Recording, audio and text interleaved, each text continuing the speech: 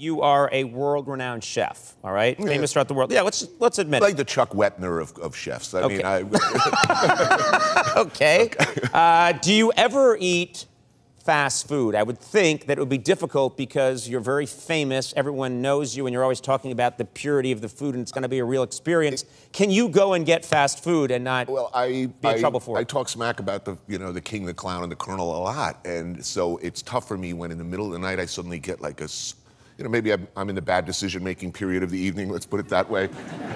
Perhaps, I'm in an altered state of consciousness and suddenly hungry. And often I find for that, fast food macaroni and cheese, it's not even the chicken, it's a kernel. It's that orange, bright orange. I'm not even sure it's cheese. It's some sort of weird glowing orange color. Yeah. I'll put a hoodie on and I'll slide into the kernel, hoping that no one will recognize me. Slid into the kernel, so to speak. I'll get a big tub of that stuff, and I'm always like just halfway out the door, and somebody's like, "Oh, Anthony Bourdain, oh, dude," and they'll take the picture, and you know what the feeling's like. Have you ever walked out of you've been caught by a neighbor coming out of a strip mall porn shop with anal rampage under your arm? Yes, I think we've all had that experience. It's so awkward. Yeah. Yeah, the problem is I'm often caught returning it. This one doesn't work. Yeah. I don't like the deleted scenes. All used up. You are not a fan of Johnny Rockets. That's a popular hamburger place out here in Los Angeles, and I think it's around in parts of the country. Johnny Rockets. So, yeah. You really don't like Johnny Rockets. What happened?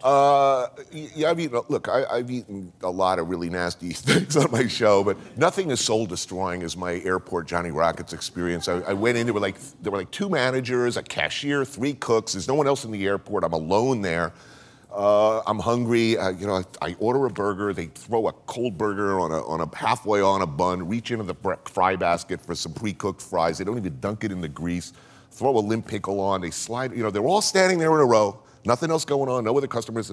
They sort of slid it across at me, all looking at me, and we all sort of stood there silently for a second, kind of sharing this moment of perfect misery. None of us were where we wanted to be. And such things, rightly or wrongly, send me into a spiral of misery and depression that lasted 3 days. So it was really the most soul-destroying recent meal experience. Not a fan, no. Okay, yeah, I don't like that you added that at the end. Yeah. So I say no. All right. So if there was a Johnny Rockets in Switzerland, what would it take to get you there? Wow, I can't even think of anything that would I don't think I could overcome the fear, so much the terror, and the revulsion. A yodeling man giving you a Johnny Rockets burger.